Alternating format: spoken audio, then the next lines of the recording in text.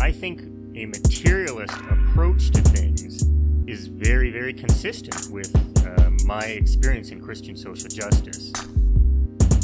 I feel like the deeper I get into anarchist practice, the deeper my faith is getting at the same time. I would hope that, securing means of life for all would be something all people of faith would say, oh yes, that's at the basis of what we can believe. Those who are most marginalized know the most about the true, the good, and the beautiful. To me, it's less that I think building class solidarity is a bad thing, as much as it seems like if you don't attend to things like anti-Black racism, that's always going to get in the way of building class solidarity, actually. And when you go back, you find that a lot of revolutionary grassroots participatory movements, the precursors to what you could call the barrio assemblies and these grassroots neighborhood organizations, a lot of these were sponsored by the church. What does it mean to say that the Christian tradition is internally contradictory and there are antagonisms there and you're always being faithful to some aspects and betraying other aspects? Welcome to the Magnificast, a podcast about Christianity and leftist politics. I'm Dean Detloff, and I am your favorite soft drink that you had to put a mask on to buy at the grocery store. Cool. I'm Matt Bernico, and I'm living a purpose-driven, socially distanced life. Rick Warren, what a guy. I wonder what he's up to nowadays. I don't wonder. I've never wondered, actually. Congrats. Lucky you. The rest of us over here are stuck. This is like holding a sneeze. We're never going to know what Rick Warren is up to. There's no way to find out. And thank God for that. So we're not talking about Rick Warren this time around, but we are talking about social distancing. We are talking about COVID-19. We're continuing our Magnificast reporting, our top quality, top notch, extremely well vetted and edited journalistic practices on this show. And we are going to talk about coronavirus and all the things that are happening in light of structural violence. Surprise. That's a big theme on the Magnificast in general, trying to find the right language to talk about violence and all the nuance that comes with it. That obsession has a little bit to do for sure with our latent pathologies that are left over from being weird Christian anarchists. Both of us were at one time, who were pacifists or nonviolent folks. Nothing wrong with that, by the way, just our own part of it by way of our own historical curiosity, I guess. But generally, if you're... Exactly. It's all part of the journey. If you're somebody on the left, though, it's good to have a nuanced understanding of violence and the way that violence operates. So we're going to do a little bit of that, drawing that out in light of the current pandemic. Yeah. If you've listened to the Magnificast even one time, you know we talk about violence sort of philosophically a lot. There are already so many episodes on violence. We put together a big Spotify playlist about it. You can find it if you search for me on Spotify, I guess. But this time around, we're going to apply some of those big ideas about violence to what we've kind of been parsing out about the current situation surrounding COVID-19. So I don't really know what it's like where you live. Hopefully it's okay. But as I walk through my neighborhood, which I do every day because I need to escape my house, I see signs just plastered in windows everywhere. And they all say, we're all in this together. And I got to tell you, I'm a curmudgeon, I'm grumpy, I'm pessimistic. All those things are true, but we are not all in this together from the perspective of historical materialism, that good Marxist science. So the bummer message, science, if you will. Yeah, that's right. The message behind the sentiment is something I can appreciate. It's fine, right? It's like, kind of the idea behind solidarity a little bit, but expressed at this level of idealism, it's not true. Some of us are in this more than others, and as the numbers tick up on the CDC website, it's easy to forget these numbers are, representing real bodies out there. That these numbers are also not evenly distributed across the population in the United States or across the world. These aren't just any bodies. In fact, they are, according to a few analyses, the bodies of predominantly Black and brown people in their communities. As it turns out, in the U.S., counties with a majority Black population reported 3 times the COVID-19 infection rate than of majority white counties. and those same counties reported a mortality rate nearly 6 times that of majority white counties. So there's a trend there, and I think we need to unpack that trend. Around the world, poor and anti-capitalist nations have to compete with capitalist bully nations for medical supplies and other things, right? So I guess all I'm trying to say here is that it's nice to say that we're all in this together, but some of us have a little bit more skin in the game than others, and I think it's like important to recognize how that's actually playing out. Otherwise, I don't know, just kind of saying we're all in this together seems kind of gross and yucky. We're not all in this together. Yeah, I think that's right. It's not solidarity, even though you can see maybe the kernel of a desire for solidarity or something. At the end of the day, it's a liberal platitude that papers over the need for real solidarity. That might mean that we might have to be a little more uncomfortable or thoughtful or ask ourselves some important questions about how our societies have been designed. A little bit more on this, infection and mortality rates can be explained sociologically in terms of systemic racism and capitalism, right? Like these big structures. But these numbers also present us with a problem of political imagination. So it's one thing to talk about the analysis and trying to recognize all these disproportionate rates of suffering, and we have to do that. But we also lack a vocabulary to talk about this kind of systemic death in a way that holds those who are culpable responsible. So it's really difficult to try to figure out a way that is convincing to ourselves and to others to say, well, this also is not just an accident or an accident of history, right? There are intentional forces and unwitting and witting forces at work and at play that make things the way that they are. So the infection and this illness are not acts of nature that are portioned out to people who are unlucky. The numbers are the receipts of an ongoing genocide against particular people, of ongoing class war against other people, of ongoing international imperialism, etc. So it's important to figure out how to contextualize these numbers in a broader political horizon. So to better analyze a little bit of this situation, we rounded up some articles about COVID-19 this week that will help us see that violence a little more clearly. We hope anyway. We're going to try our best to pull that out. We'll talk a little bit first about systemic racism and the kind of U.S. situation, but then we'll zoom out a little to talk more internationally about sanctions and that sort of thing. But first, we have to talk about violence again. Violence is an important theme for us, maybe not only by way of like historical accident or biographical accident, but also because we are Christians. That's like a big problem for Christians, violence. It's a big problem because Christians have done a lot of it and they also don't like to talk about it. So it's a difficult thing to really face head on.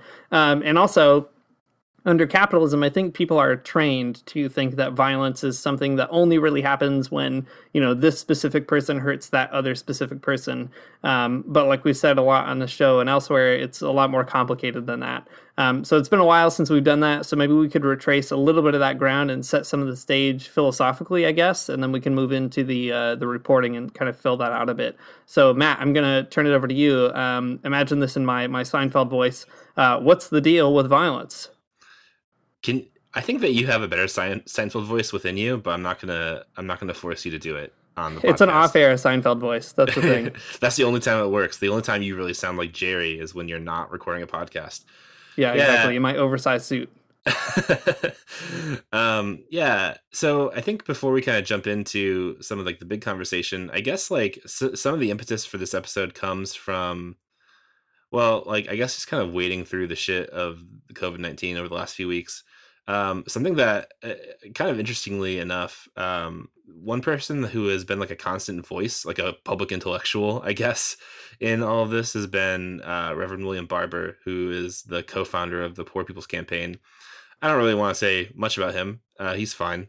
But one point that he keeps making during this time is he has this interesting rhetorical turn. It's not, I mean, even that interesting, I guess, but he is really consistently calling what is happening to low-wage workers, Black people, other people of color, other dispossessed folks.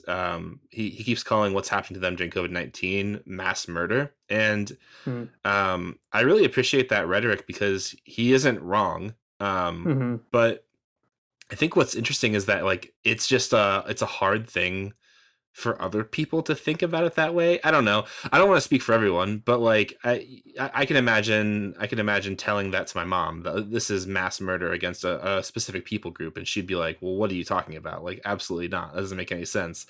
But like, I think calling it mass murder is a really helpful intervention into the situation, because it is highlighting what is happening in the United States and elsewhere in a real, like, first of all, in a really morally heavy way, but also it highlights it as violence, like, as such. And I think what's important about that is that there's somebody who is responsible for it.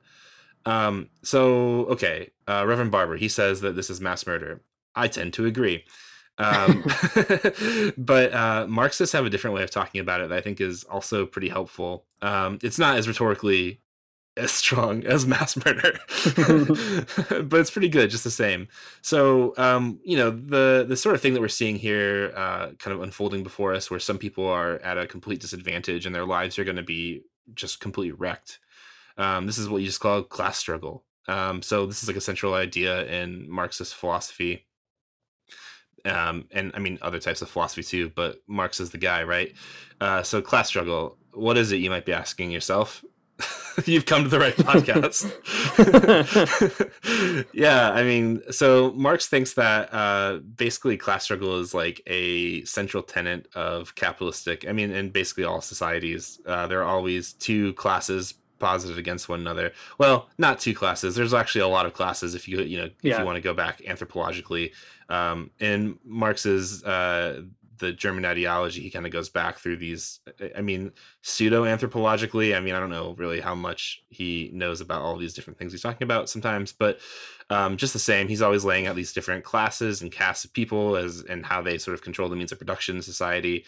But Marx thinks that it's within capitalism where all of these kind of classes filter into two main classes who are going to kind of, struggle it out, if you will, the bourgeoisie and the proletariat, or the workers and the owning class, the people who own the means of production, the people who just have to sell their labor.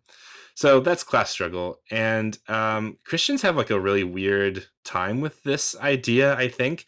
I mean, there's probably lots of theological reasons for that, and maybe some other sociological reasons, but like I think Christians have this hard time of kind of like understanding that, like,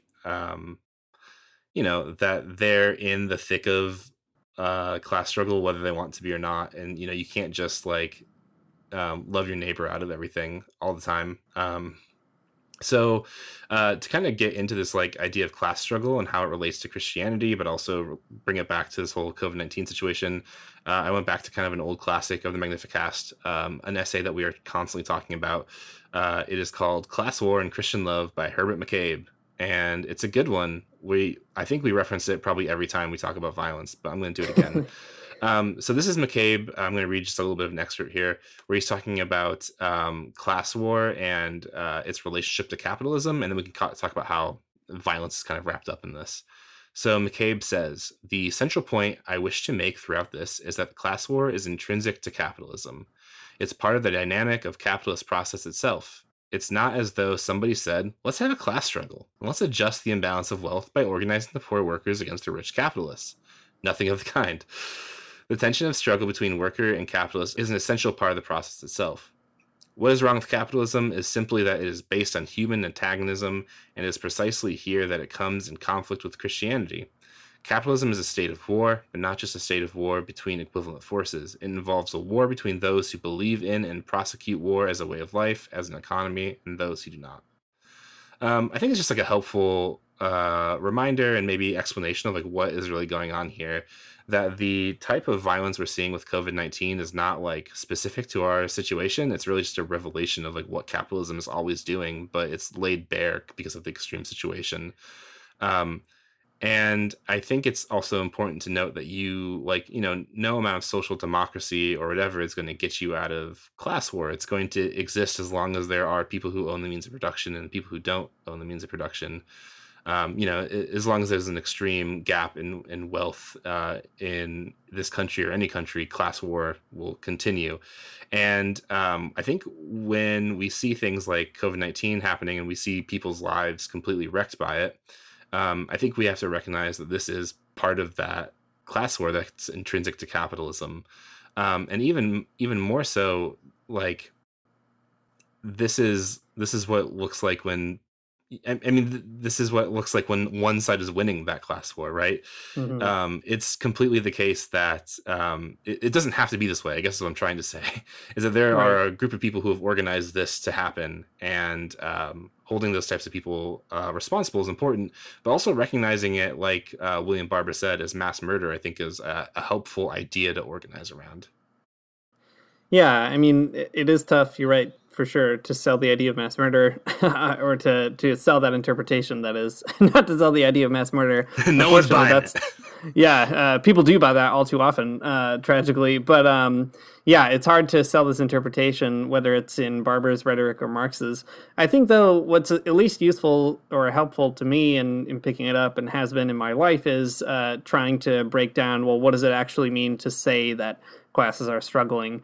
Like McCabe emphasizes, it doesn't mean that there's like one group of people who, you know, is like actively trying to make war against another group that is actively trying to make war in response. You know, like there are two generals in like different rooms, and like one of them is the proletariat general and one of them is the bourgeois general. I mean, in some cases that ends up being true in some parts of the world, right? But in capitalism in general, it is more the case that just the nature of the economy itself forces an imbalance of power that is always imbalanced, and it keeps chugging along. So the way that I like to think about it is not in these kind of meta terms of like the bourgeoisie versus the proletariat, but more in those nuts and bolts terms. Like, Matt, you were talking a lot about who owns the means of production. I think that's really useful, because it's like you know, capitalists like to tell stories about how capitalism operates, where this is a system of voluntary exchange. So somebody doesn't have a job,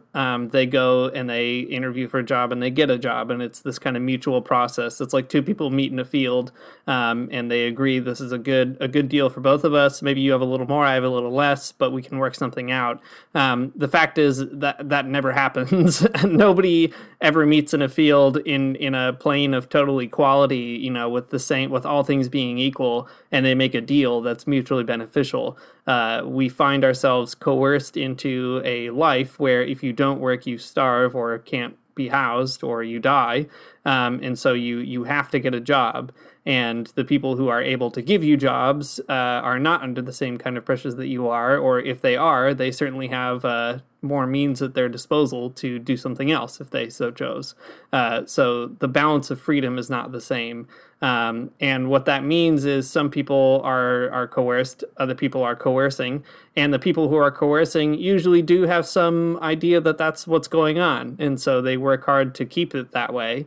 And when workers start to organize themselves and get their hands on the levers of power through things like strikes or whatever, you know, the ruling class has to act in order to stop that from happening, whether that's through legislation that makes it harder to organize, or you know, through redlining that makes certain populations maybe less able to be housed, etc. So I think it's helpful to just look at things in those kind of like boring but more specific ways, because it drives home that the struggle is really hard to see, because it is so formative on the way that we live our lives. Yeah, that's true. I think that's a really good way of putting it, is that, I mean, the some of the goal of the people who own the means of production, right, if we're going to talk about that level, is to like kind of make class war seem boring. Mm-hmm. I'm just thinking of all of the ways. So, I mean, I talk about like labor organizing, and like specifically within fast food quite a bit on the podcast as of late because of my life circumstances. But I mean, just kind of seeing like that end of things, like, you know, a whole bunch of time and money and lawyers have been like pouring their life into making sure that labor law works in this really particular way, where like McDonald's workers can't really start a union. And like, you know, it's boring as hell. It's not like a super exciting kind of thing, but like keeping it at that level obfuscates like really who's pulling the strings, like who is at fault, and like what exactly the stakes of that struggle even are, right? like when it comes to like making sure labor law works in some ways, like, you can hide behind the rhetoric of fairness and, all these types of things. All I'm trying to say is that like it seems boring, but it's actually really important, and you wouldn't know unless you're really like invested in that struggle. Right. Yeah, absolutely. And it's helpful too to recognize too that is a war, right? Like there are casualties like there are in every war. It just so happens that this war is very boring. Like you wouldn't make an Apocalypse Now movie about it or something, or at least if you would, like you have to go out of your way to make it exciting. So, yeah. All right. So that's a bit on capitalism and classes. We mentioned though that there's an important racial piece of this, and I think we should start bringing that in here for two reasons. One, because you can't talk about capitalism without talking about race. It's some people talk about racial capitalism or racialized capitalism. There's all kinds of terms that people have proposed. I don't know, whatever works for you, that's fine. But at the end of the day, capitalism emerges historically with a racialized component. Right. It buys, it names certain bodies as property, black people as property, indigenous peoples as expendable or as property, depending on the situation. Right. These are not, again, it's not just the case that classes are racially evenly distributed either. So that's an important piece. And the second is that class reduction is bad. We don't want to do it on this podcast. Some socialists do that, and they try to interpret every single contradiction in the world through class, but the good communists don't. That's the official Magnificast line, I think. Yeah, that's good. There are multiple lines of oppression. Yeah, and like I think the really important part of class struggle and also like understanding white supremacy is seeing how they play off one another and like magnify one another in pretty awful ways. Well, yeah, exactly. Maybe getting into some of that just like a little bit, and this might even help. I don't know, maybe make that point clearer. I don't know. So there's this pretty big study published in the Washington Post. It was published back in April, which seems like, I don't know, 1,000 years ago at this point. But I think it still kind of holds up, and it's probably, so the data I'm going to cite here is probably, it's probably changed since this article is written, but it's probably just gotten worse is all I'm trying to say. Actually, yeah. I know for a fact that it has, but whatever. Anyway, so in an article in the Washington Post called "The Coronavirus is Infecting and Killing Black Americans at an Alarmingly High Rate." So just like I said at the beginning of the show, majority black counties face 3 times the COVID-19 infection rate and nearly 6 times the mortality rate from the virus. So like majority black counties are way more susceptible to COVID-19, and they're way more susceptible to dying from COVID-19. Like, not just a little bit more, but like 6 times more. So much. So the question is like, what do you make of that data, right? Like, what do you do with that? Why is that the case? And, like we said at the beginning of the episode too, right? You can just say, well, that's like structural racism. It's manifested in environmentally caused health issues that are prevalent in black populations. Like that is basically it. And that's, I think, a helpful thing that illuminates this. So here's a few quotes from this article that kind of goes on to explain a little bit more of like what's happening here. So this is a quote from a city commissioner of Albany, Georgia, which is a place that is it's like the epicenter for COVID-19 in Georgia. And anyways, this guy, Demetrius Young, says historically when America catches a cold, Black America catches pneumonia. So like whatever, I mean, the point here is that public health for Black communities is always going to be hit harder. And, again, it's because of structural racism, because people in Black communities have all these underlying health issues that are usually caused from environmental reasons like asthma or, that kind of thing. So the article goes on to say this: elected officials and public health experts have pointed to generations of discrimination and distrust between Black communities and the healthcare system. African Americans are also more likely to be uninsured and live in communities with inadequate healthcare facilities. As a result, African Americans have historically been disproportionately diagnosed with chronic diseases such as asthma, hypertension, and diabetes, underlying conditions that experts say make COVID-19 more lethal. And I think like this is a pretty good example, I guess, of the ways that, yeah, I mean, at this point, like white supremacy and class are kind of like, yeah, playing off one another to create a situation that is incredibly bad. because of like, I mean, like things like you said, Dean, like redlining and other ways to sort of like form and shape Black communities, and the resources that Black communities have access to.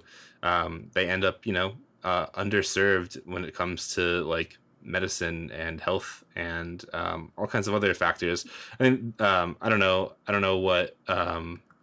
any of the data for Toronto or whatever, Dean, but St. Louis has had a whole bunch of articles and research done when it comes to environmental racism. And like one of the things that they cite that is really terrible is that like a ton of construction gets done in Black communities. So like if you live in one of those spaces, you're more likely to breathe in asbestos or something terrible like that. Or like, in Black communities, there's way less access to like supermarkets and like healthy foods. So they're food deserts and all these kind of things that just kind of compound on one another to make, to set people up to have like a worse off health situation. And then on top of all of that, low wage workers are predominantly Black as well. So like there's a class element as well. And all these things compound on one another to make this like horrible situation where people are, where Black communities are going to be hit way harder than white communities. Yeah, and it's telling, too, that public health has always been a part of radical struggles around the world. Cuba prides itself on having doctors and medical training, etc.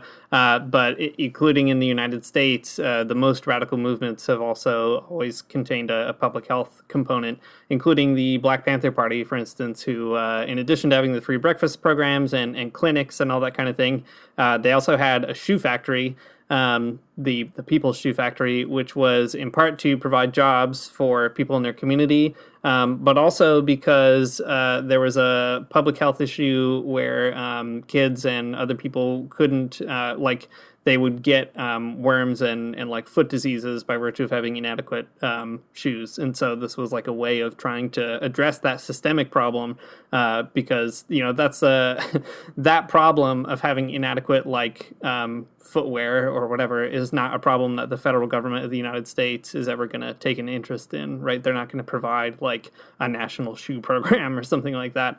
And so it's to recognize that public health goes along with people who are especially marginalized or doubly marginalized, and political radicals have a tradition of trying to address that in really interesting ways. Yeah, totally. The Black Panther Shoe Factory is a good example of how radicals have tried to solve these problems. More on, I guess, the analysis. So after this article came out in the Washington Post, like a bunch of people wrote about it because like that's what you do, right? A bunch of data is available, and now the take machine starts. Right.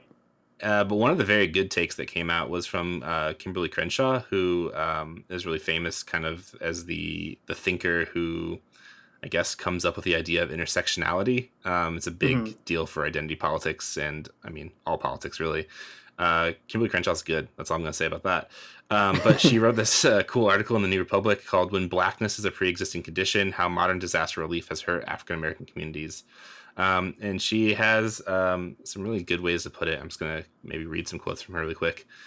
So she writes, "People of color whose chances of survival were handicapped by generations of human-engineered disasters before they found themselves in the path of a natural one.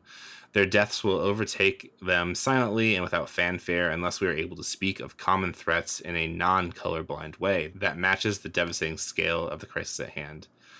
Then she goes on to say a little bit later in the article, "We're all in this together. Liberal, progressive, and moderate pundits have regularly intoned since the COVID-19 threat took over the country. This isn't the time to chart the course of the pandemic suffering along the coordinates of race, gender, or other characteristics," they will say. "Racism should surely count as a pre-existing condition, yet to acknowledge as much appears to be a crude assertion from another era, something we can ill afford to consider when the body counts include people of all races. The reflexive appeal to a post-racial and post-intersectional sentiment in the face of racialized disaster is itself the key reason that racial disaster capitalism continues to destroy Black lives and Black communities."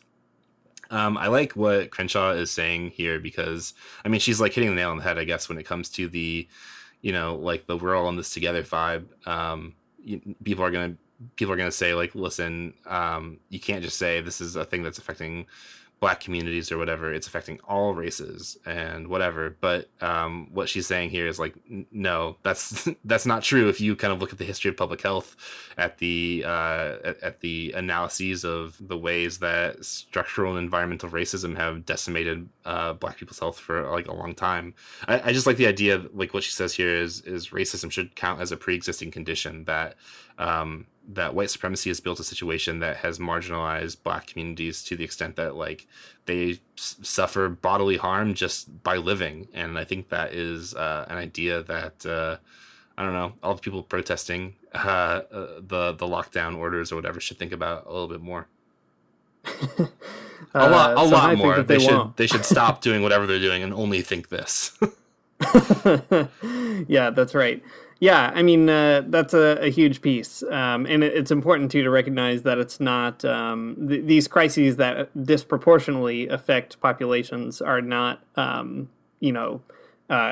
not like completely surprising. But they are things that won't go away without people sort of going out of their way to not only educate themselves and others about it, but, organize against them. The same is true for so many racialized communities. In Canada, for example, Indigenous people in particular suffer from a vast lack of not only healthcare, but public infrastructure. There's a huge drinking water crisis on many reserves, et cetera. There's a suicide crisis, all kinds of different issues that continue to ravage those communities. But one thing that's really fascinating is there was one First Nation whose name I'm forgetting right now, but they invited Cuban doctors to come to their communities. And this was before COVID-19. They wanted to have their own doctor so that they wouldn't have to leave their community and seek medical help elsewhere. And so then in light of the pandemic, they were doubly interested in creating this relationship. And Cuba was willing, but the Canadian government refused and said that, well, we can take care of it ourselves, which is such a bizarre thing to say because they don't. They actively refuse to take care of it themselves. Hence the need to find other kinds of care relationships. And all that to say, it's important to recognize that these kinds of structural racist configurations that make up the United States and Canada and other parts of the world too, they persist out of design. Like, they're not just kind of people overlooking a problem here and there. These are problems that could be solved, but the political will isn't there, and also perhaps because the political pressure is not there, and that's a big problem. Yeah, totally. They could be solved. It would be, at this point, though, it could be solved, but it would be like a generational process, Right. It's such a huge problem. It would take a massive organizing effort, and we need to do it. That's all there is to it, I guess. Yeah, absolutely. Well, I guess we're rounding up all these points. It helps us see and understand the problem a little bit better. That class war happens along economic lines, but also white supremacy plays a big part in it as well. And yeah, we don't want to reduce this to class only or something. We're not those types of communists. So not everyone is equally susceptible to COVID-19. The next step is recognizing that this isn't an accident and it's, a product of class war, like we've been saying, and white supremacy. So what are Christians on the left supposed to think or do about these things? That's a good question. Because these issues are systemic and deep, they require just the complete transformation of society. Christians have to engage in class war and white supremacy and really fight back against it. So, we're all in this together, but we need to start thinking through what solidarity looks like in these situations and what we can actually do about any of that. Well, I don't know. That's a pretty, okay. That seems pretty specific to the United States. Dean, how has this been playing out, along class and racial lines in the more global context? Yeah, it's so the wild thing about this whole situation is that what we've been talking about here in the United States and to a lesser extent Canada is, of course, a microcosm of how capitalism operates around the world. which is, again, in this kind of way of dispossessing people economically, but also along racial lines, too. Just to start out maybe with the economic piece, in terms of metapolitics, it's no surprise the United States remains the global economic power, and it does everything that it can to keep that role, faced with some contenders these days, but still holding on. And in light of that, it is able to throw its weight around in ways that other countries are not. It has more purchasing power, it has more international power, and of course it has a lot more arms if it really came to it. That's always the hidden threat behind all negotiations. And I think what's important about the COVID-19 crisis is recognizing that what that means is when push comes to shove, the United States is the one that shoves hardest, no matter what. So I want to start with an example that takes us actually into the U.S.'s conflict with even its own allies in Europe, and then maybe we'll talk a little more about imperialism in a minute. So people have probably seen, there's lots of stories about how the United States is essentially stealing or hijacking, or whatever verb you want to use, but taking, that's certainly one way that you have to put it, taking masks and aid equipment that are supposed to be going to certain places in the world and taking them for themselves, which is, of course, bizarre because the U.S. is garbage at distributing them anyway, even in its own country. But here's just one example. So this is in a Guardian article called U.S. Hijacking Mask Shipments and Rush for Coronavirus Protection. There are lots of examples in this article, but I want to just start with one, just vignette, I guess, to show what this is like. So the article says this: U.S. buyers waving wads of cash managed to wrest control of a consignment of masks as it was about to be dispatched from China to one of the worst hit coronavirus areas of France, according to 2 French officials. The masks were on a plane at Shanghai airport that was ready to take off when the U.S. buyers turned up and offered 3 times what their French counterparts were paying. Jean Rotner, a doctor and president of the Grand Est Regional Council, said part of the order of several million masks headed for the region, where intensive care units are inundated with COVID-19 patients, had been lost to the buyers. So there's more to it in the story, but this just gives you an example, I guess, of how capitalism does continue to operate. At the end of the day, this isn't giving each according to ability and according to need or something like that. This is each according to buying power.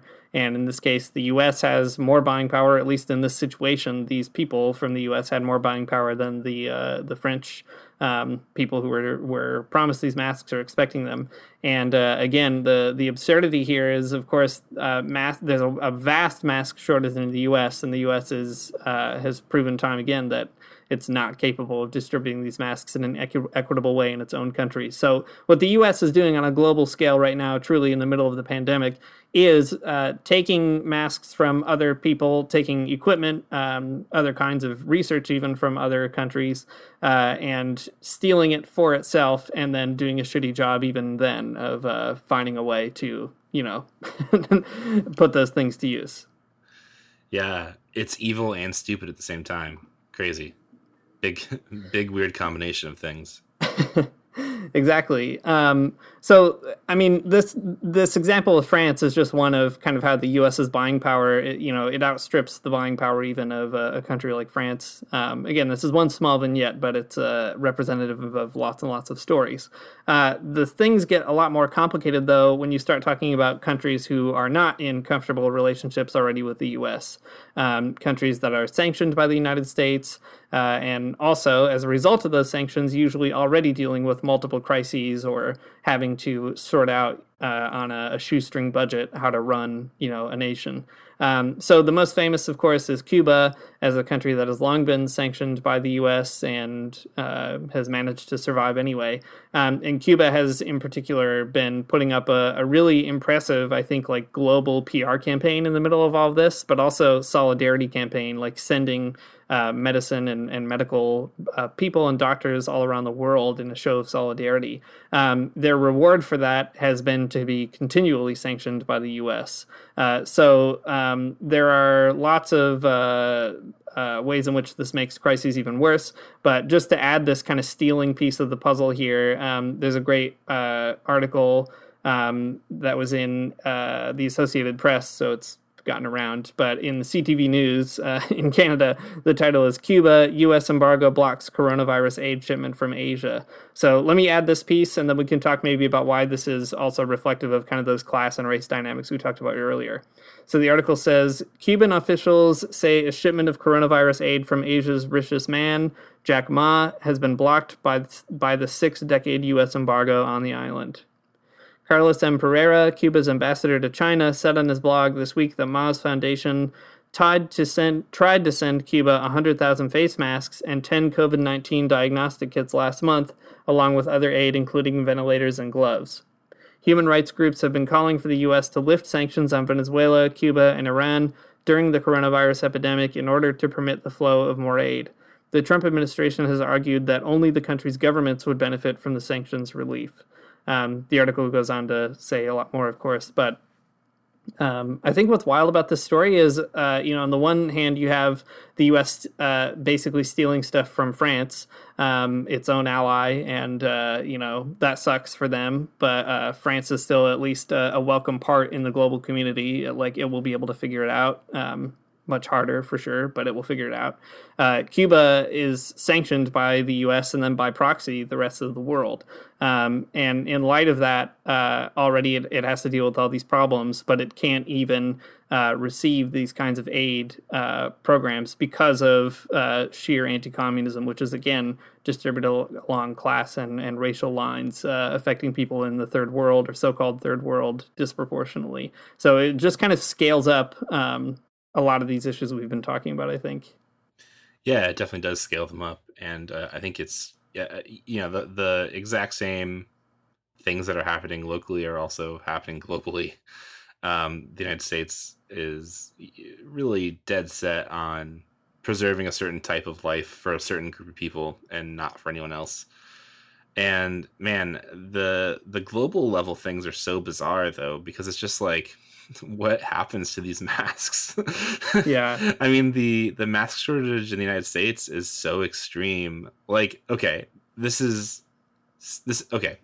If I was a worse person and I saw these kinds of things happening and I was getting like a mask from the government, I would think to myself, at least, this is horrible, but I guess I'm glad I have a mask.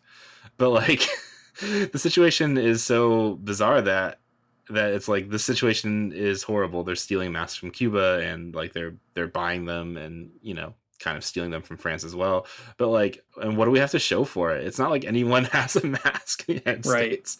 Like the only reason I have one is because my mom sewed me one on her sewing machine.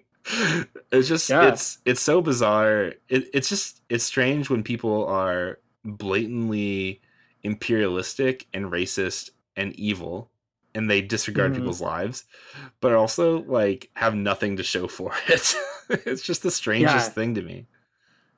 I know. I mean, we were talking this week already, off air at least, about how like there are all these wild stories about how like states are competing with one another in order to get these supplies, which is already nuts.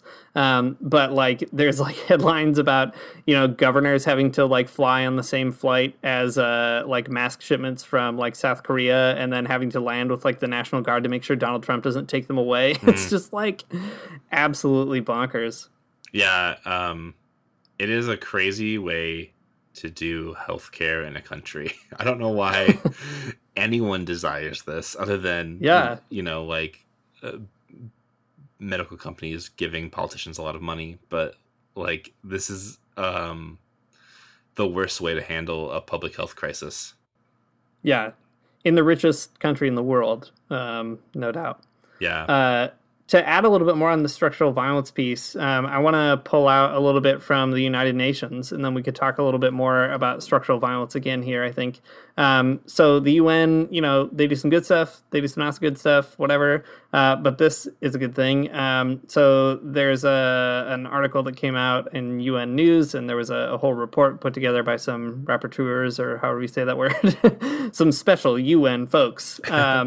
Anyway, they said that the U.S. should lift the Cuba embargo or risk many lives lost to COVID-19. So the article says this: COVID-19 is not only deadly, it also inflicts enormous physical and psychological suffering. especially in countries where medical personnel are unable to perform their professional duties due to a lack of adequate equipment and available medicine.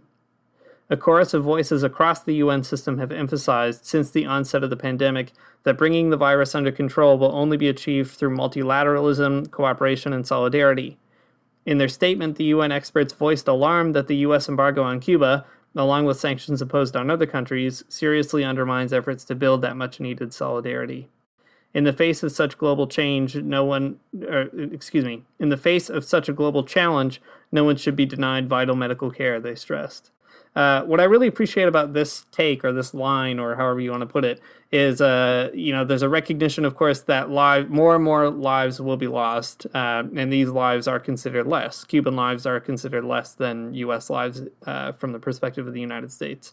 But even more than that is the attention to profound psychological suffering that continues to happen. And, I mean, you just have to imagine, we've seen all these stories of, doctors in Italy having to make these horrible decisions, and then increasingly around the rest of the world having to make decisions about, basically deciding who lives or dies, right? Taking people off of ventilators, giving them to others, etc. And you have to imagine that is an extremely traumatic experience, both for medical care practitioners, for people who have to go through those experiences, or their loved ones that have to go through them. And that attention to even that persistent violence, this is a psychological wound that will be present in these countries and in these communities for years to come, even if we find a vaccine and eradicate coronavirus. That violence will persist and it will leave scars, and that's assuming the wounds heal at some point. So I think it's just important to always recognize that structural violence of capital and capitalism on a global scale continues to open up these kinds of wounds in countries that are basically deemed irrelevant, or the lives there are deemed as already unjust just because of some political difference. I think that's a good way to put it. In both registers, the local and the global, it's pretty apparent that, I don't know, the United States has definitely manufactured a crisis for itself because of its because of its own pathologies, for sure, because of the logic of capitalism, because of its I don't know, the complete ineptitude of the United States leaders. I don't know if ineptitude is a word, but I'm going to use it right now. It's just it seems like this is a whole situation that it's bad for sure, right? I mean, a global pandemic is bad kind of no matter what, but because of just the way that we think and act, and the sort of patterns of abuse that the United States has doled out among people, it's just going to be so much worse for that, When it comes to structural violence, I think it's important to like I said at the top of the episode, right? It's important to recognize this as violence, like mass murder. It's genocide. It's I don't know, however you want to frame it. I'll keep saying mass murder because that's what William Barber said, and that's my touchstone for this whole moral crusade I guess I have right now. But I think framing it that way is really important, because if it's mass murder, it means that someone's behind it, that someone is doing this, right? And Christians really have two options. I mean, anyone has two options, but Christians that's our constituency. That's who we're talking to right now. I mean, you have two options, right? You can either I guess bury your head in the sand and not do anything about it, right? That's and by doing so, you just basically join the people who are perpetrating these crimes. And or you can organize against it, and that's basically it. Those are the two options you have. Right now in this episode, we're trying to point out the very stark contradictions of capitalism, and if you see them, you have to do something about them. Which is, I guess, a hard thing, maybe an easy thing for me to say, or a hard thing to do, but I think given what happened this past May Day, and the things that have been happening sort of in the labor movement and in other sort of activist circles, it's clear that there are places and people that you can plug in with. I think that you gotta do it. Yeah, I think that's right. You just got to do it. There's definitely an analytic piece to this, and also an organizing piece. Both of them are difficult and challenging in their own ways. I think Christians have as we said, a particularly difficult time figuring out questions of violence, figuring out questions of systemic issues in general. It's just, Christianity, at least as it's developed in the West in particular, and in the U.S. and places like Canada, is hyper individualized. It teaches you to think about your relationship with Jesus, even if you're not an evangelical, as this kind of personal affair. And even within more liberal traditions, the social dimension is still, it doesn't penetrate down to class struggle itself or class war. It's always reformist, right? Never transformational or revolutionary.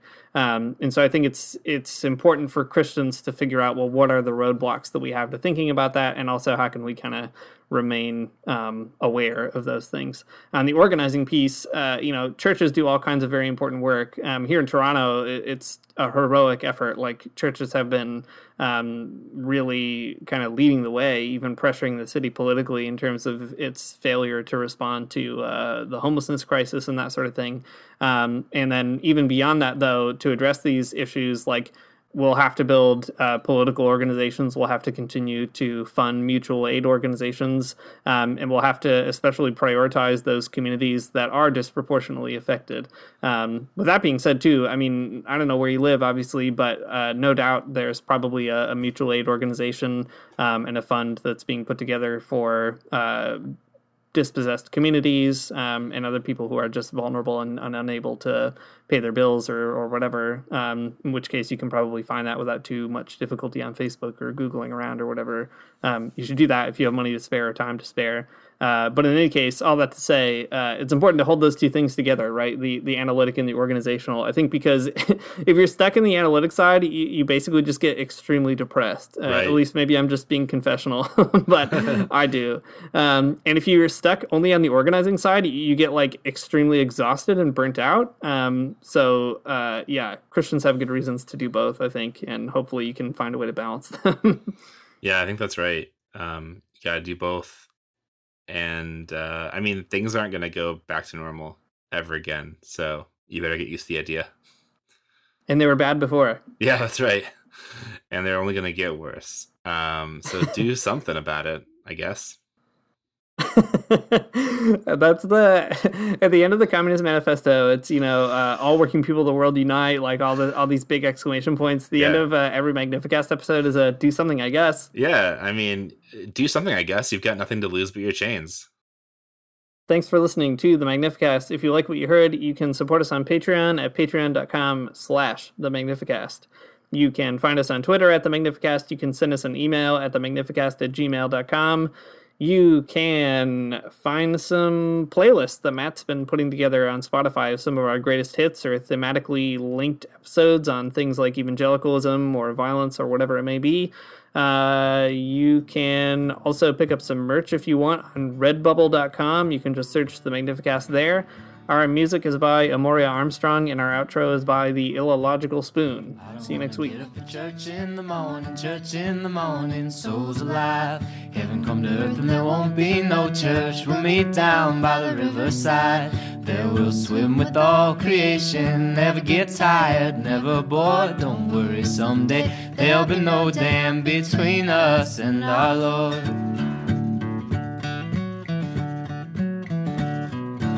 Jackson, keep your hoods up. Well, keep your hoods up and you stay up late. In Jackson, you keep your hoods up. Well, you keep your hoods up and you stay up late.